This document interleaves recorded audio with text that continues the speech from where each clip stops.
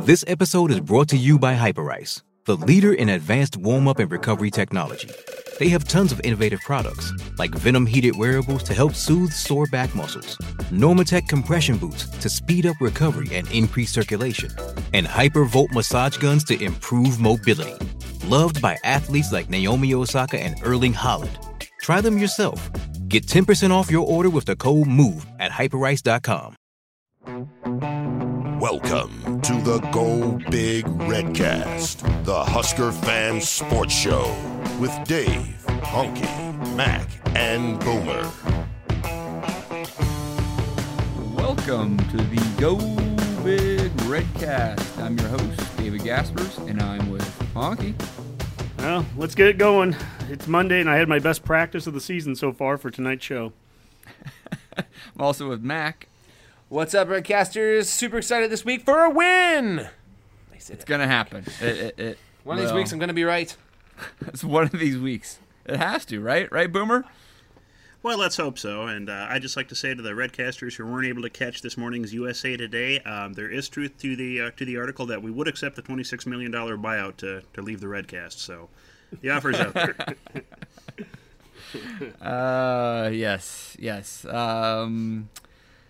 Yeah, I don't know what we did as a fan base to piss God off so much that we'd have to go through 50 weeks and now 10 consecutive losses. Guys, I'm at a loss for words after Saturday's debacle, and since that we lost again, and we really did have this one in our grasp. And somehow it got away. I still really... I just rewatched the game, and I still don't understand how we lost. It makes no sense to me whatsoever.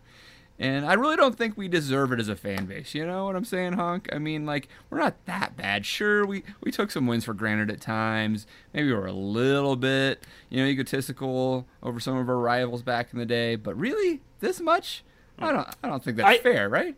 I blame me. I mean, back in the 90s, I don't think I fully appreciated all the wins every time. I took for granted beating, K-State when they were only ranked 19th in the country. I don't know what it is, but watching that game on Saturday, it's like I feel like I'm Charlie Brown sitting in the classroom with the teacher, and the teacher just goes, wah, wah, wah, penalties, wah, wah, wah, turnovers, wah, wah, wah, hitting the guy in the head in 15. It's just like, how many times is the same thing killing us? And it reared its ugly head again there. Defensively, there's so many things that we're doing better and positive, and I can pick a lot of good things out. But at the end of the day, it's a loss, and at the end of the day, it's a 99-yard drive with no timeouts. It's depressing.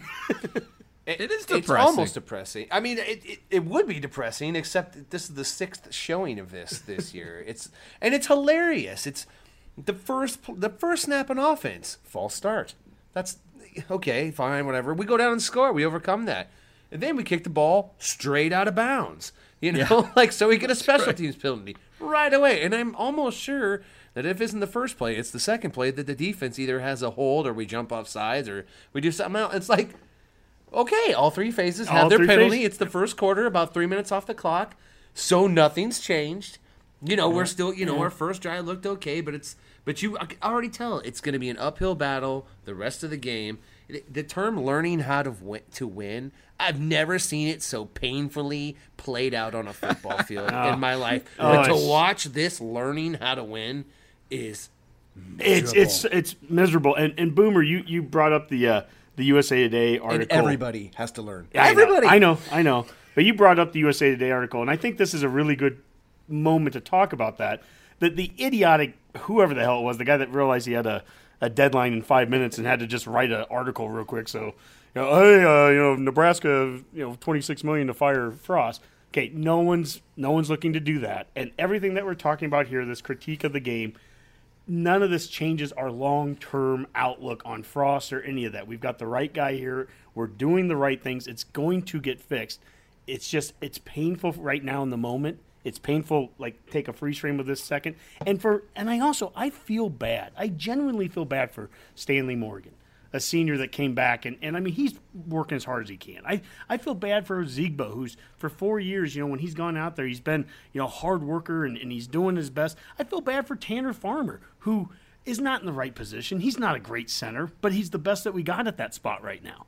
And he's playing it because that's what we need right now. It's a transition year, and that's becoming more and more painfully obvious every week. But I feel bad for the guys because I feel like there's a lot of good effort being put out there. They just don't know how to win. Yeah, and you mentioned some good dudes, too. I mean, like Stanley Morgan is a guy good dude that I take on the team all the time. Giffort's a guy who plays really hard. You want good things to happen.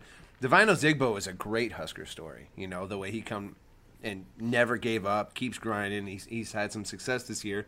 But it is all for naught because no one's going to want to try to remember a season where we started out of the gate 0-6. That is just sad. It's too bad for the guys. It's so to Honky, to your point there, and maybe I'll throw this over to Boomer in the sense that you made the case that we that it's almost painfully funny, I guess, to watch this happen, right? I mean, it just doesn't seem like everything doesn't add up, really. If you look at our offensive numbers, and even our defensive numbers at times, if you compare them against our next opponent, Minnesota, we should be better than what we are. I think it was the bottom line today. Someone was saying, "Oh, this is one of the worst 5 teams in the country." And I'm like, not really. No, this is the best 0-6 team you could possibly imagine almost. It's just hard to fathom how they can't figure out how to win. Boomer? Yeah, I think probably our mistake was unveiling that golden calf statue there at South Stadium. That might have been what, turned God against us there. But, you're absolutely right. It's the numbers we put out on offense, they look great on paper, but we've mentioned it so many times, they're not equating to points. I didn't have the numbers right in front of me. I know we tweeted that out earlier. We're blowing Minnesota away when it comes to total yards and, yards passing, yards rushing, you name it. Anything Except like that, scoring. except what matters when it comes to offensive efficiency. They're outscoring us, when it comes to, that end of the offense. And that's ultimately the offensive stat that matters. You can rack up all the yards you want. If you're not scoring points, doesn't do you any good. And, we saw that in this game. We were moving the ball reasonably well. We opened up the game with a great start. Just like we did against Purdue, opening drive, we looked great. And then when Northwestern was struggling, we just couldn't get points on the board early. We could have theoretically buried that Northwestern fairly early if we're able to score in that, first half at all. We just don't do it. We could have buried it in the third quarter. Yeah, we couldn't do it. And then couldn't do it. And yeah, to your point, Boomer, we're running the ball for 42 more yards a game than Minnesota. We're passing the ball for 47 more yards a game. These are the stats you're talking about. Our pass efficiency, we're almost 20 points higher in pass efficiency than Minnesota. So, of course, in scoring offense, they score 2 more points a game than us. Why? Which I knew. We talked about it before. It's, things like field position and, penalties and stuff like that make our drives longer than they need to be, give them more chance to sputter. There's some turnovers. We had 3 again this week. So, there's more drives that don't end in points. And you can't trust your field goal kicking, which we saw again, unfortunately. So, even moderate drives, you don't have a chance to get points. And it's just killer. I don't know what else to say about it. We beat that drum all year and it reared its head again. The kickoff that went out of bounds, was that Lightbourne kicking that? Yeah. Yep. Yeah, it was. I'm speechless on that at that point. I don't know what to say. Yeah. Well, if anything, I think not only is our play a little bit confusing, but look at Northwestern the last 2 weeks. They've just won 2 games at Michigan State, who, of course, went on to beat Penn State in Happy Valley. And then they beat us, and they've ran for 40 yards total in those 2 games. So the Big Ten mantra that you have to run the ball and everything, here they are going out and throwing the ball all around 65 times against us with absolutely 0 penalties, of course. And 1 sack. But, yeah, they've run the ball for 40 yards. And I guess we can look at that as a positive defensively that we were, stopping them to 32 yards is what they got rushing against us. But again, points are what matter, and they got them and we didn't. Oh, don't forget they also rushed for 28 yards against Michigan and nearly won that game too. So good grief. Yeah. Wow. So, Honky, give me a few little X's and O's here a little bit in the sense that we had a really great drive end of the third, start of the fourth, 5 plays, 76 yards, all on the ground. Zigbo breaks another big one. Washington actually scores the touchdown. And then we really don't have a lot of success running the ball after that. Did we become too predictable? A lot of some of the criticism that's come Frost's way the last couple of days is we got too conservative. You have a certain take on what happened in the fourth quarter offensively? Not necessarily specifically to that quarter. I mean, I know over the course of the game, and we tweeted this out a couple times during it, was that Ezigbo, he could just kind of there could be a drive or two would go by and he just wasn't present. Either he wasn't on the field or they just weren't giving him the ball. And it was at times where at halftime, I think he was averaging 8.8 yards a carry, but had 6 carries or 5 carries. So we tweeted out something at halftime saying, hey, don't forget, let's get him the ball. He can, and they'd get him the ball, and then they'd mix in Washington with them, and that's where they had that one great drive that you're talking about, Dave. Obviously, in the fourth quarter, towards the very end of it, we had the kind of the famous 3-and-out drive where we weren't overly creative. We were just trying to get them to use timeouts. We were successful in that. It would have been nice, I think, if possible, in one of those plays to try to do some type of safe. I don't want to call it a run-pass option because I don't really want pass to be an option out of it, but just something that would have got Martinez out of the pocket, using his legs, try to, if we could have got one first down at the end there, it ends the game. But at the same time, if the idea was to get them to use their timeouts and then punt the ball, Armstrong came in and kicked him down to the 1. Yeah, did exactly what the coaches wanted him. Mission accomplished on that. I mean, I agree it'd have been nice to pop one, but short of that, they had 3 timeouts going into that drive. At the end of it, they had none. They had 99 yards to go. That's a win. I mean, I did see some things offensively that I liked throughout the course of the game. Not just the 2 long drives, the 75-play, 5-play drive that you're talking about, Dave, or 75-yard 5-play drive. There was also, of course, the first drive. A lot of nice mixing in. But there were a couple of plays that I thought were unique. One of them was the QB play action to Stoll, and Stoll got involved a little bit more here. The tight ends, they did a couple of tight end side screens where the blocking from the receiver was really good. I think it was Spielman, and they were able to throw those out. But then that play action one where I think the backfield, if my memory serves correct, the backfield's empty, and Martinez takes the ball, takes one step forward like he's going to run it, then steps back and throws it to a wide-open Stoll. That's a play action without a back in the backfield. That's really clever. That could lead to a lot of opportunities there.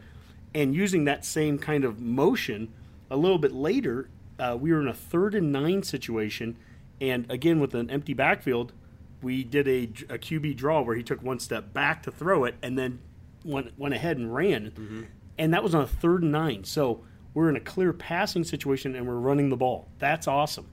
I mean, you will never see that under a Riley team. For 3 years, we never saw that even once.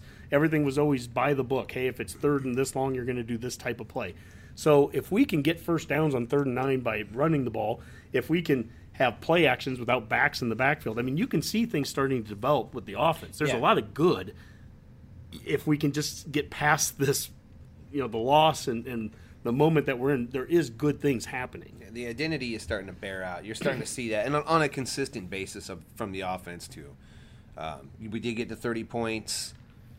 We didn't kill as many of our drives with penalties as we have been. So you see flashes of the team all the time. And it's still a youth movement back there in some cases with Martinez, and then you're looking for Washington to catch fire, and some of those young guys. Mike Williams made a play. Yeah. Stoll, like you said, got involved. As we can expand this offense, we can see where this is going. It's not like I don't see progress, but it's a phenomenal amount of stuff we have to do right to not lose a game. Apparently, we just have no margin for error at all, ever. 0-6. 0-6. That is right. Penalty wise, I was looking at that. We had a couple early, like Mac, you just mentioned. Then I think we went a pretty fair amount of the second and third quarters relatively clean. At one point, I think we were 5 for 50, and then in the fourth, we had 4 really, damning. We had the roughing the quarterback and PI, and it just killed us. Always trying to stay positive on the show, right? It's a fan podcast. Mac, Honky, any bright spots, just like individuals that you want to point at that you were really impressed with? Like defensively, Either specifically. Obviously, again on offense, I think it's all the same players. It's the Morgans and Spielman. Stoll started getting more involved, but I love seeing Washington out there. I think he caught another pass lined up on the outside. Ezigbo's just solid. Martinez. What's nice about Martinez in this game is he just had like an okay game, like nothing special, and yet I don't even know what his total yards ended up to, but I bet it was pretty impressive. But we're getting to a point where it's like, he had 350 total yards or whatever, and we kind of say it in a nonchalant way, and that's the kind of QB I think he's going to be over his career. He makes things look pretty easy, and so I'm pretty impressed there. Defensively, we did get a couple of turnovers. The penalties. We need to get more out of our holding. When we hold on defense, like I'm tired of defensive holding calls on plays where they still catch the ball for 35 yards. Like if you're going to hold them, just drag them down on the ground. Like get your money's worth. Or the pass interference is if you just turned around, it would hit you in the hands. See, that's the thing. Boodle did not have the best game, and Boodle he's a guy I like, and we've talked very highly of Boodle this season. That was not his best game. I think Aaron Williams has played pretty well this season, but that game was just not his game. Just wasn't. I actually thought Reed played pretty well. Reed broke up a couple of passes he runs hot and cold. He'll make a mistake, but he'll make up for it at full speed. And listen, that's what Lamar Jackson. Yeah, that's what you want to do. Lamar Jackson had a bounce back game for Lamar Jackson. He was not an issue out there. Yep. Which is weird, right? I mean, you think that he would have been the one getting picked on. It just was the opposite. I don't understand. And Lamar will get up and he'll take credit for any incompletion ever. It could be the guy who ran out of bounds, and Lamar will jump up. Nope, not on my watch. And it's just like, Lamar, I love your spirit, man. It's great. Honestly, though, it is the front seven on defense that is just blowing me away this season, because I really thought that was going to be this big strength. And we're just not seeing it. There's some effort. I mean, I like Luke Gifford out there. Guy tries harder than anything. But we can blitz 7 dudes, and we just don't get to the QB. We never get home. And I've said this multiple times. I tweeted out that day. It's like maybe Breon Dixon can get 4 games in this year. Listen.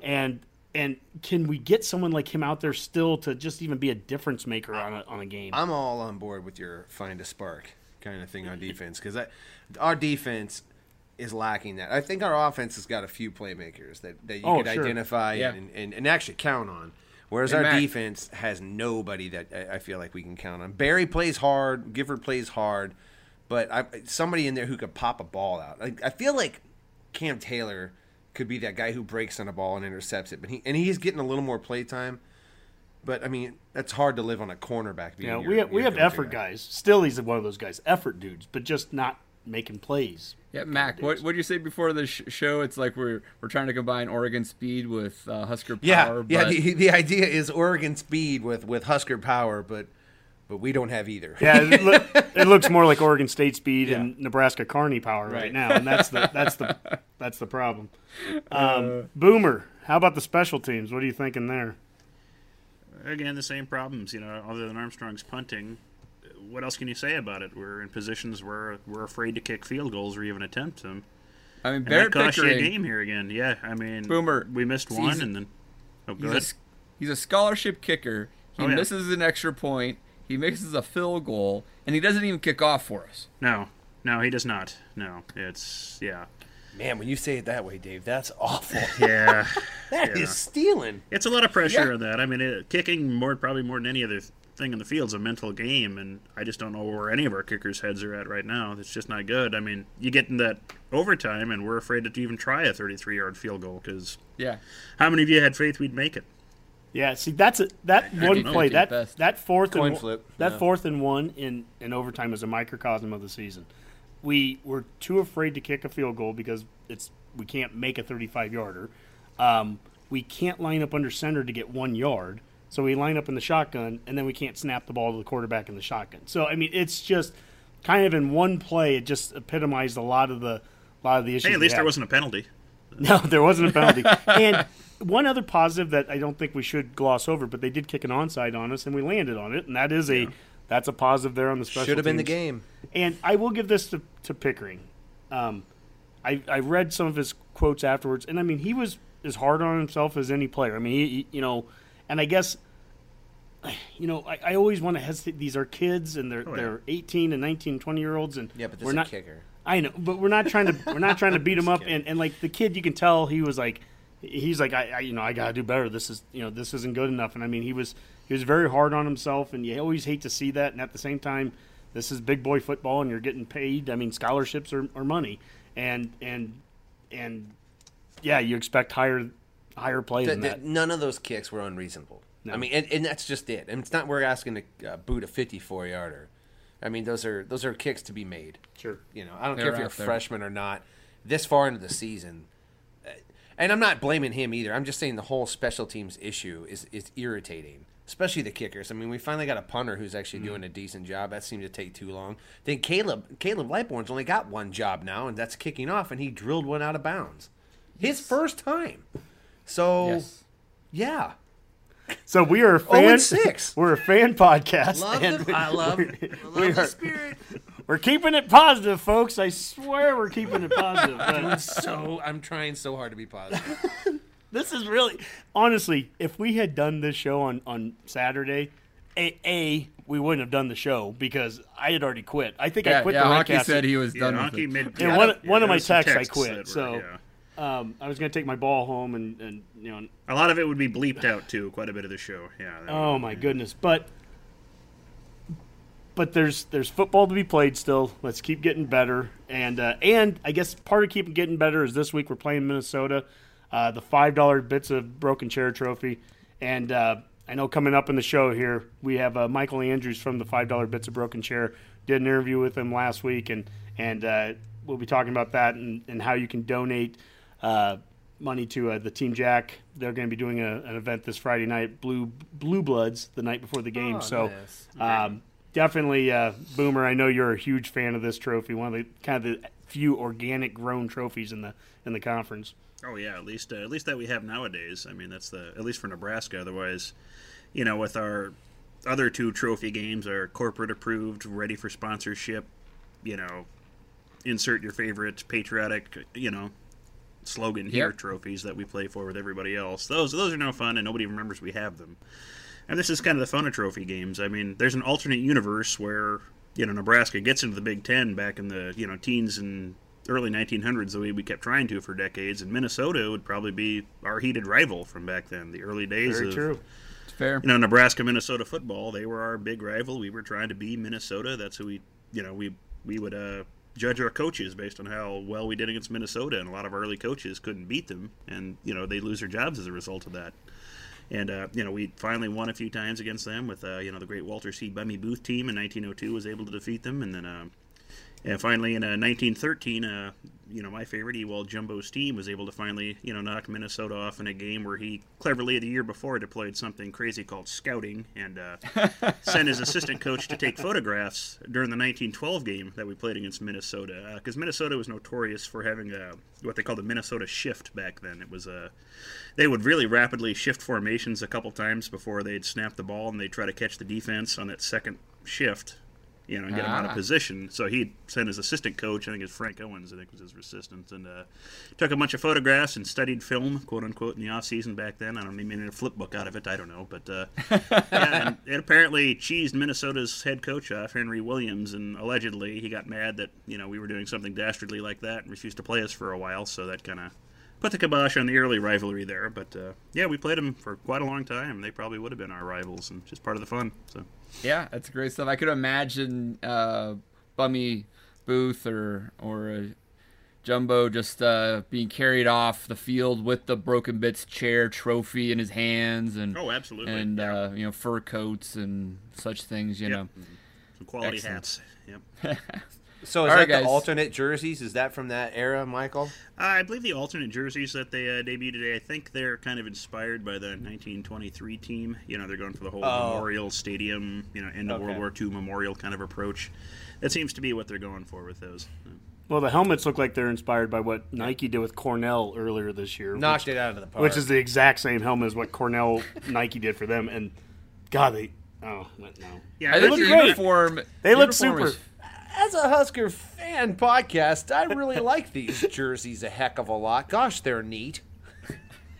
I like the jerseys. The helmets are... Actually, I do like the jerseys. I do like the jerseys. jerseys. The helmets are kind of like a volleyball. I don't know. If they want the leather helmet look, they should probably make them tan. Yeah, if they just would have done something better with the helmet, it would have been fine. I had seen like some an X-ray pictures. view of the padding on the inside. It's so I love it. I had seen a few pictures of the old days where the helmets are kind of white colored, so I don't know if that's what they were going for. Maybe they found a few guys with whiter leather helmets to model after. So, but yeah, I think they probably should have just gone with some brown or tan. Those were lambskin helmets as opposed to the beef skin. All right, guys. Well, let's call that a segment, and up next will be the interview with the 5 bits of broken chair trophy. You're listening to the Go Big Redcast. Hello, and we're with Michael Andrews of the $5 Bits of Broken Chair Trophy. Michael, welcome to the Redcast. Hi, thanks for having me on. I guess, obviously, we're playing this week against Minnesota, and this is our 8th contest against them since we joined the Big Ten. We're 4-3. Nebraska is right now, but since the first time the trophy was played in 2014, we are an even 2-2 against the Gophers. Michael, can you give us a little bit of a history about the $5 Bits of Broken Chair Trophy and how we've gotten to where we are today? Yeah, sure. So it all kind of started back with the Faux Pellini account and the Goldie Gopher Twitter accounts. They were talking back and forth just kind of in jest, and they made a bet over a broken chair and $5, and all of a sudden this trophy was made and showed up at a game. And so it's been the first, at least what most fans would tell you, the first fan-based trophy that we have in the Big Ten. We have some other trophies, but I'm not going to go into those. And so it's been kind of a fan favorite since it started. And then a few years ago, it just disappeared, and the athletic department was asked. There was a big petition to bring it back, and we never heard anything back. And so last year, I was sitting around, and I'm not the only one that had this thought, but I happened to mod the Husker subreddit, and so I was thinking, I bet I could drive something to get this thing rebuilt. And so I posted just a question asking if anyone was interested, because I was kind of planning on, my wife was going to be gone for a weekend. I'm like, well, I have a free weekend. I might just try and rebuild this thing based off of images. And that's when a couple of our other team members, Luke and David, reached out to me, and they said, well, hey, we're planning on doing this too. We have blueprints drawn up. And I said, well, you guys are way ahead of me, so I'm just going to let you handle that. And so I started coordinating with them, and then I'm not quite sure how Joe found out about it. He's a Minnesota fan, but he reached out to us. He said, hey, we've been thinking about doing this too. Why don't we get in touch? And we started planning things, and then it was Joe's idea to come up with the charity and attach it to it to, help, not only help both of those great organizations, but help promote awareness of the trophy and maybe get it back. And so, last year we were kind of flying at the seat of our pants. We didn't really know what we were doing. We were just playing it by ear, but we ended up raising quite a bit of money, and so we just thought we'd do that again this year, and we're going to try to continue to do it until we can get this trophy recognized as, it's something that most fans recognize, and we're working towards making it a permanent thing in our Big Ten future. So yeah, well, you certainly have the Redcast support on this. Boomer can't be on for this interview right now, but Boomer's a huge supporter of these kind of organic, based trophies, not corporate, led, and certainly the $5 Bits of Broken Chair Trophy fits that bill. But so it's a real true collaboration between the two fan bases, if I'm kind of hearing that correct. Yeah, absolutely. So I think everyone but Joe could make it down to Lincoln last year before we sent it up to. So we're doing kind of the same thing in reverse this year. But last year we had an initial showing at Blue Bloods in Lincoln, and then went up to Minnesota for the game, and then it stayed there because obviously we didn't win. And so we're doing a reverse thing this year where they're doing at, I want to say Stub and Herbs, and it's all on our Facebook page. And then we're bringing it down, for the game day, and And I think we will also be having a party the night before the game at Blue Bloods again. So we want to thank them for that too. But yeah, it's both sides of the ball. We're all on board for the charity stuff, and we all love the trophy. And to tell you the truth, it's working with them and meeting all the Minnesota fans I have. They've kind of become my adopted second team. As long as they're not playing us, I'm rooting for them. So. Well, let's talk a little bit about the charities because there's a couple of great ones here. One in Nebraska, one in Minnesota. Team Jack and the University of Minnesota Masonic Children's Hospital. Tell us a little bit about those charities, why you guys chose those two, and what you guys kind of do with those charities. Yeah. So as far as what we do with them, last year. We kind of did this on our own, and so, we just reached out to them basically and said, hey, we collected all this money, and we want to donate it for you guys. And so I know Team Jack didn't have the same availability that the Children's Hospital did, but the Children's Hospital, we got like a big check made and went and presented that there, and then they actually housed the trophy for the year, so that was pretty cool. Oh, very cool. And this year, since the charity kind of was an idea that we hadn't really thought out, and so this year we've been a lot more planned, and so we're working with both of them, and so I think we'll have a lot more involvement with the donation and stuff this year when it's all said and done. The reason we picked them is because we were looking for two things that were associated with the universities that were also a good cause, and so a children's hospital that's an easy pick.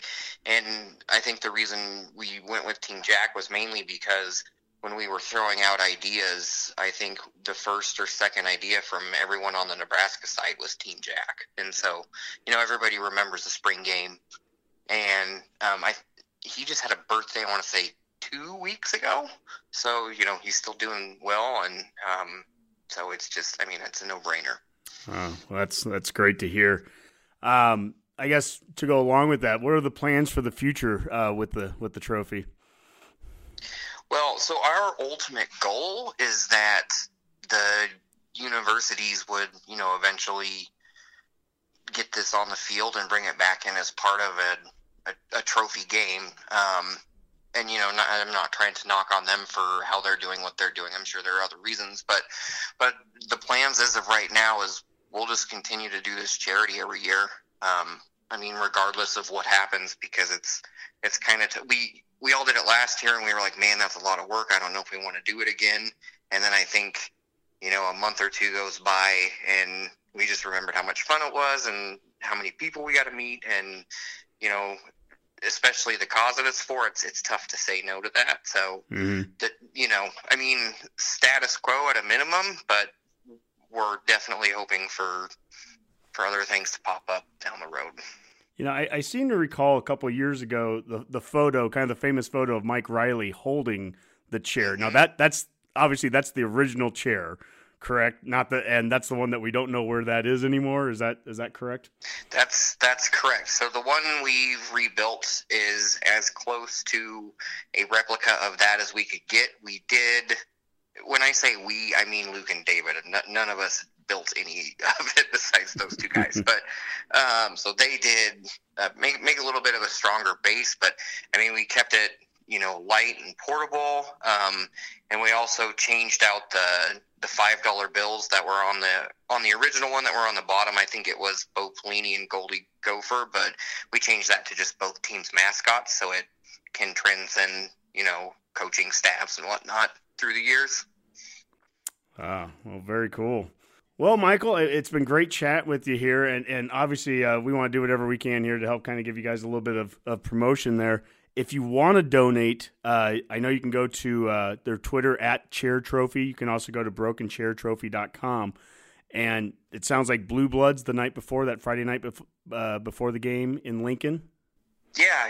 If you're in town, show up. And I know they're usually pretty busy anyways. So if you want to eat, get there early. But they've opened up their floor where they actually brew their beer and stuff, and we had a ton of people there last year, and the band came in, and so, it's always a great time, and it's fun to meet fans, and you'll get to meet some Minnesota fans too, and yeah, I can't recommend it enough if you're around and you have some free time.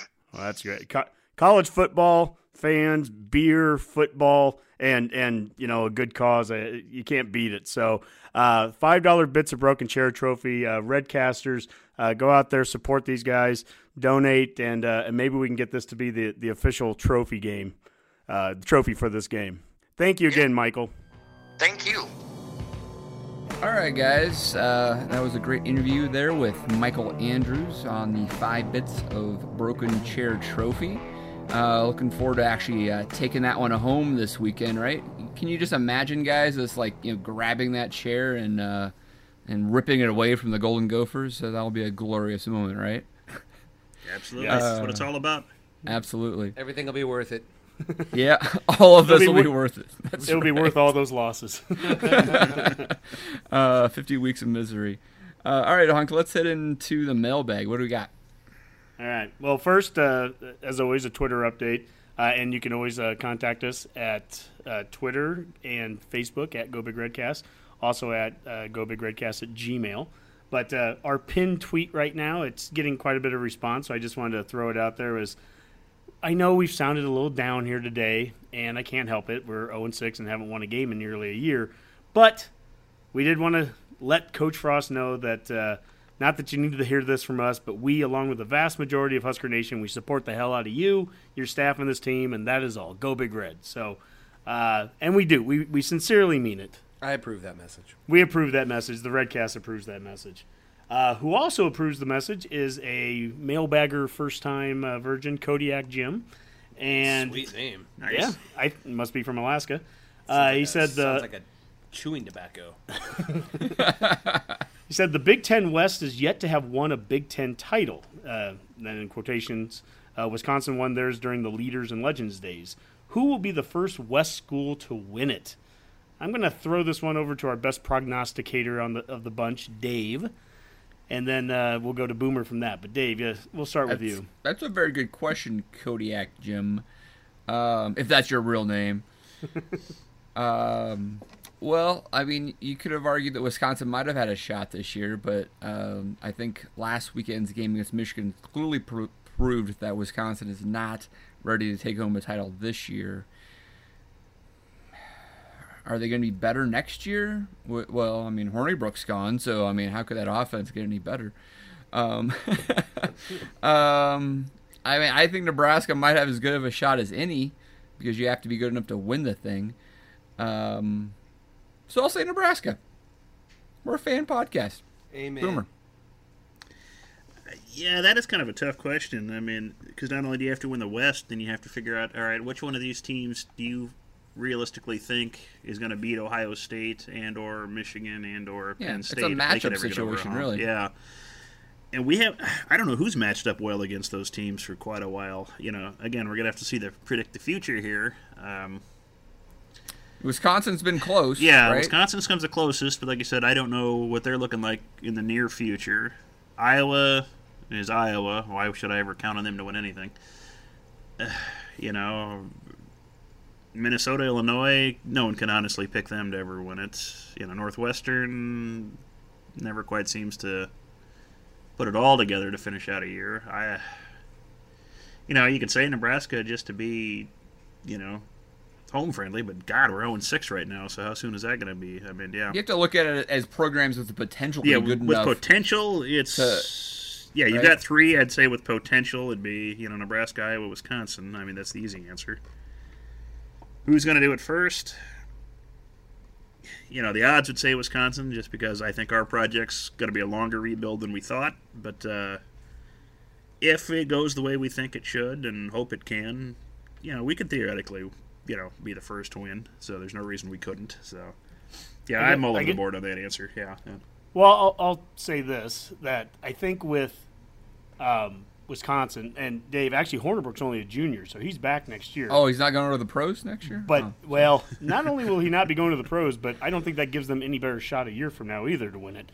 But to the point that you had about with Wisconsin, and look at what Michigan just did to them this year or this last week. I don't have any reason to think that a West team's going to win this year. Yeah. And I'm not sure that I feel like a West team is going to win next year. So if that's the case, if it's going to take 2 to 3 years before we think a West team can win anyways, I have absolutely no issue saying Nebraska. I don't care that we're 0-6 right now. Yeah, this team isn't going to win the West. This team isn't going to win the Big Ten, this particular Nebraska team. We can all agree on that. But we can also agree that Iowa is no closer. Well, they might be closer, but they're not winning it this year either. And neither is Wisconsin. The winner this year is going to come from Michigan or Ohio State. You can look at the question in two ways. One, which program would be likely to recruit at a high enough a level and end up having a dangerous enough of an offense and have their defense all come together to actually be at the same level as an Ohio State, for example, and compete, or which program is likely to be able to pull off the miraculous upset by just making the championship game, right? I mean, Iowa almost beat Michigan State, right, and it wasn't like Iowa was as good as Michigan State that year, but they were able to put everything all together for that one game and almost did it. Wisconsin's almost beaten Penn State. It looked like they were going to beat Penn State in the past. Just couldn't quite get it done. So, I mean, there's but how do you actually predict that? Mac, your thoughts? Yeah, if we're looking at it in totality, we have actually out-recruited Iowa and Wisconsin both. We're the only ones within striking distance in recruiting rankings from the top teams in the conference. So couldn't tell it on the field, but yeah, right. I mean, understand that if we develop this team within the next 3 years, we'll have a chance at it. I think we'll have a legit chance at it. Adrian Martinez is a freshman this year. I'd say by the time Adrian Martinez is a junior, we will be in the hunt for the West for sure, and possibly the title. I think that's a great point there. I mean, Martinez is a QB, unlike Hornibrook. I think Martinez is a QB that you can build a championship team around, but we just know that we have to build a lot of team around him from what we have right now. We just know that. There are some parts already there. You can see a Spielman for the next 3 years. You can see a Washington for the next 3 years. You can see these guys being definitely playmakers that we can build around Martinez. We've just got a lot of other pieces. We'll have to get lucky either in the JUCO ranks in terms of offensive linemen.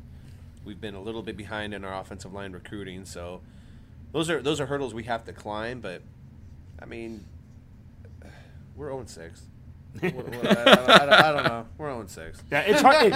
It's hard to ask this question right now at this moment in time, but it was asked, so we answered. I still think we have a better shot than Iowa. Take that, Iowa. I don't care how you feel, Iowa. Your best teams have already happened, Iowa.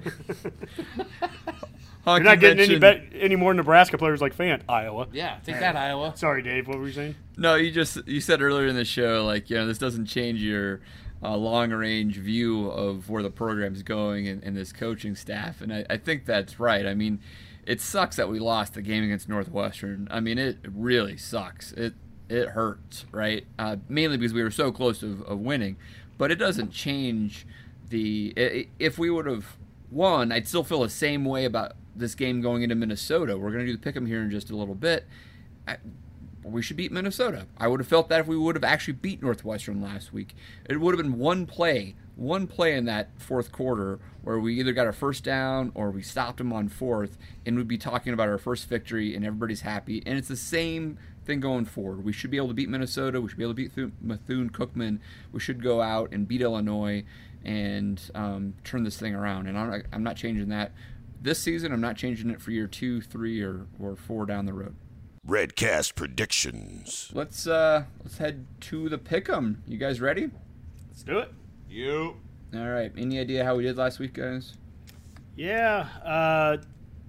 Dave, you went 7-3. Boomer and I went 5-5, and Mac went 4-6. But technically, Honky went 12-5 because my Octo pick, the only one to pick LSU, that came through. So I did go 12-5 last week. It's a good job. Thank you. I appreciate that. It's my first Octo.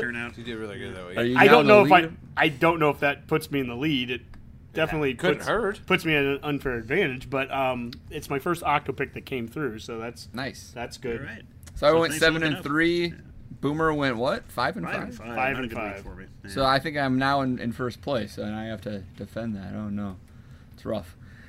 All right, guys, let's fire through this quick, and let's see where we can start here. Let's start with the big brother, little brother matchup. We got Michigan heading to East Lansing, taking on Michigan State. Wolverines are now a 7-point favorite over little brother. What do you think, Boomer? Wolverines. They seem to put things together this year. They sure have. Mac? I also go with the Wolverines. Honky? I'm going to go with Michigan State. Of course you are. Why wouldn't I? I don't know. Harbaugh's been terrible against his rivals, so home game, Michigan State coming off that huge win at Penn State. Yep. Michigan is good at home. They're not good on the road, so at least Honky has some logic with this pick. But I think I'm going to stick with Michigan. All right. Oklahoma heading to Fort Worth to take on TCU. Oklahoma 7.5-point favorite. Honky? I'm going to go with TCU at home. I've been big on them all year to begin with.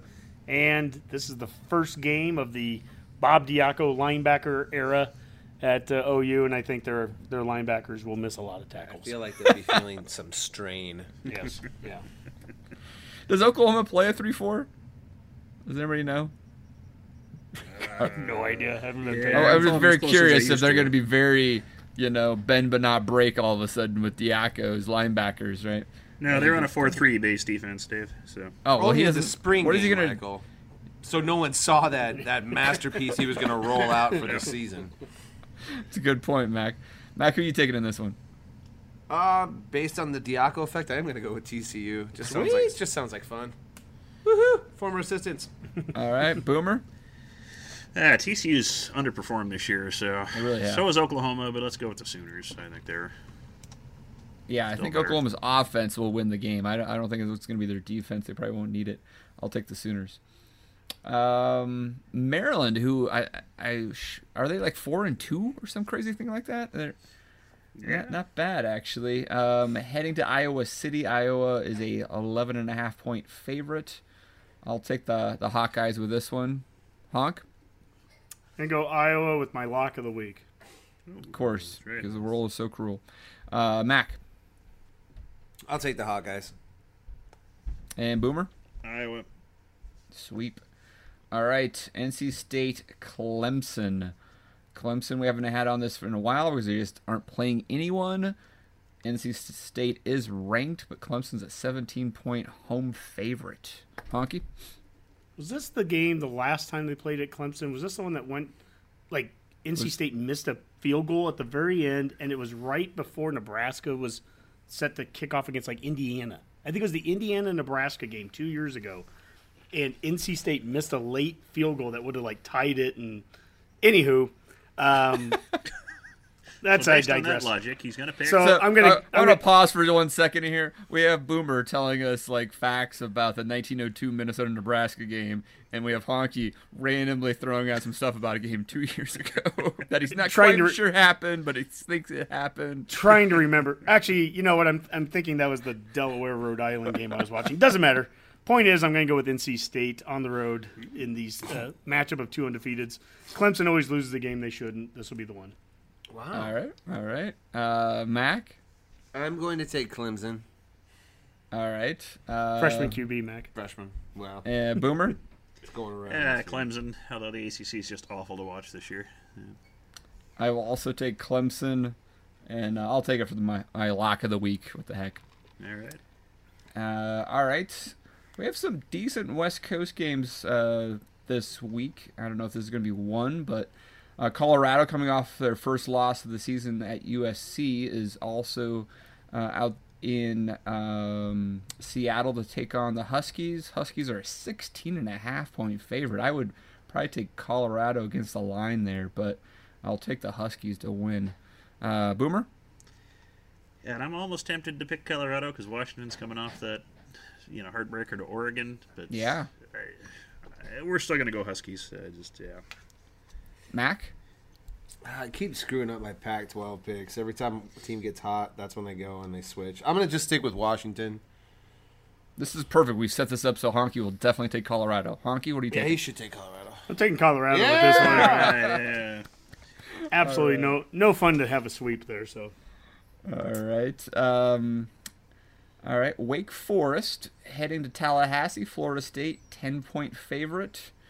Let's start with Honky. I took Wake Forest against Notre Dame. That was a bad idea. This time I'm going to go with Florida State at home. Good choice. Mac? I'll go with the Seminoles as well. Also taking the Noles. Boomer? Yeah, let's go for the sweep. Florida State. All right. Boo, you guys stink. You can pick Wake Forest. You can always go back. All right. Mississippi State heading to Baton Rouge. And Coach O and the Bayou Bengals, 6.5-point favorites. LSU over Mississippi State. Boomer?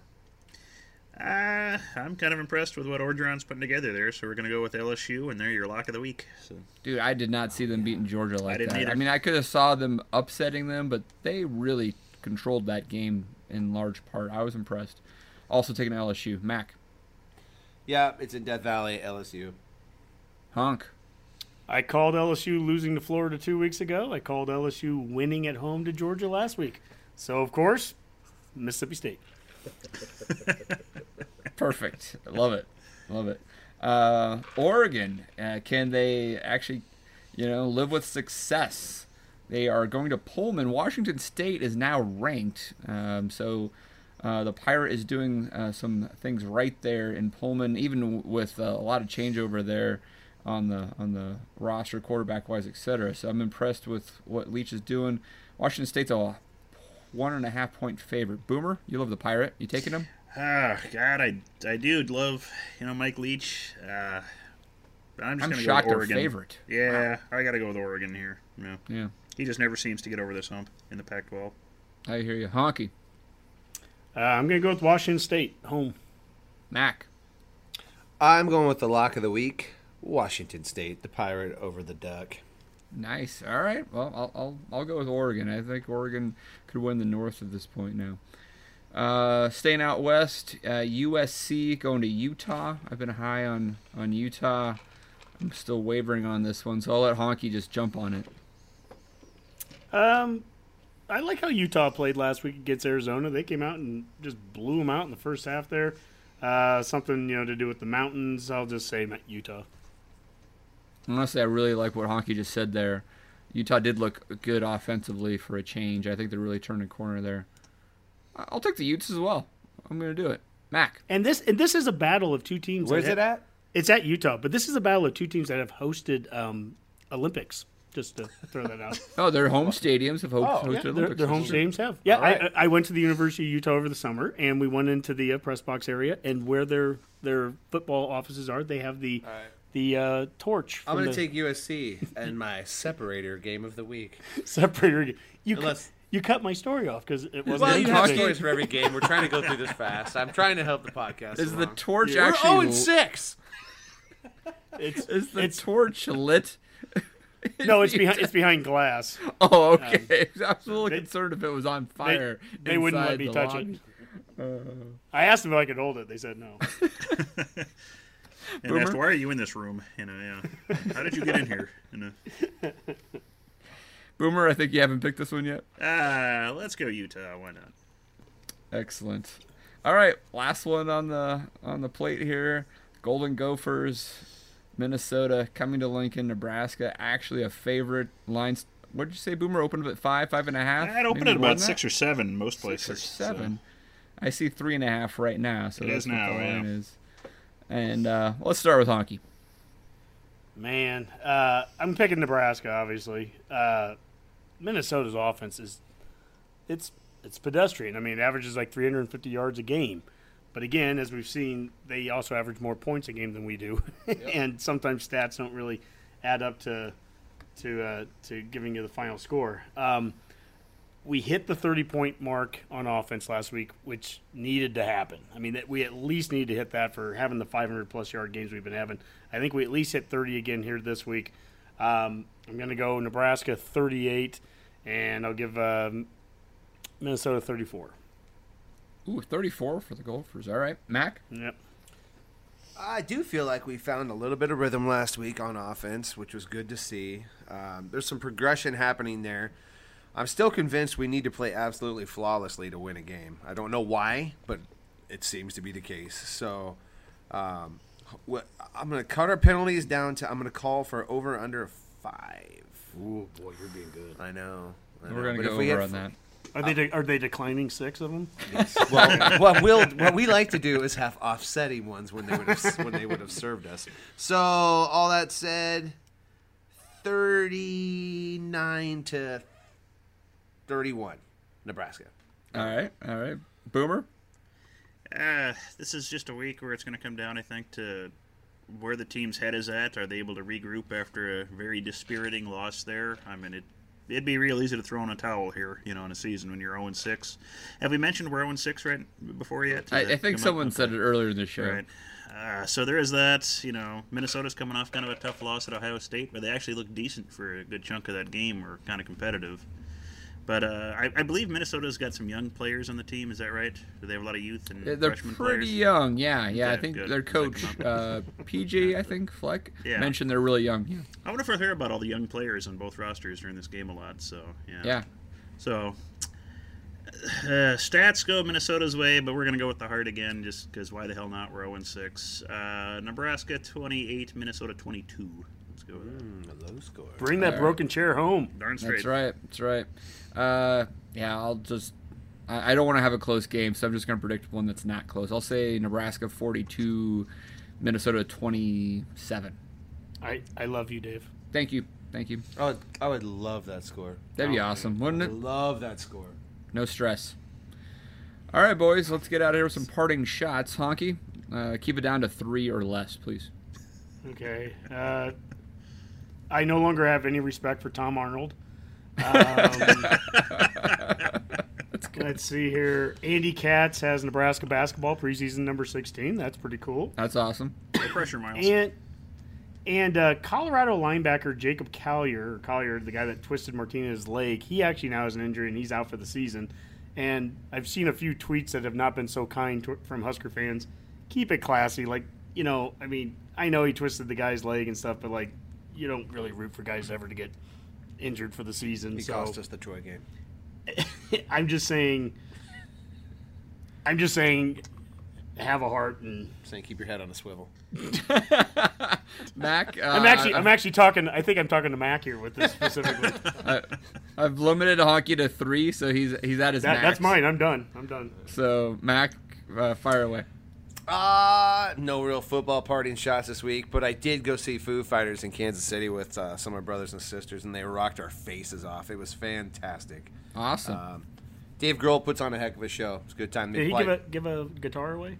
Yeah, he brought some kid on the stage. He's like, "Hey, you want to play some songs with us?" But the kid only knew Metallica, so he comes out and he plays Enter Sandman. But the crazy thing is, as soon as Taylor, their drummer, starts playing drums, you're like a Metallica show. I mean, the kid was pretty good, and Dave was really funny about it. He's like, "Well, I'll make sure Lars knows you were too bad we missed him here or whatever." But then he gave him the guitar at the end of it. It was a really cool moment. Well, but I got a glove from Stanley Morgan. Yeah, that's true. Same. My son does, I guess. All right, Boomer, what do you got? Well, all I can say is Redcasters, we're 0-6. If we can make it through this season as a podcast, we can make it through anything. So only up That's from true. here. Let's bring the broken chair home. It can't be any worse, right? I mean, we can keep It on could be losing, worse, but yeah. I mean, the I knew despair it would be can't bad. lower. Yeah. I knew it would be bad. I didn't know it would be this bad. That is so true, so true. All right, guys, let's get out of here and call that a Go Big Redcast. Big Red. Bring that chair home.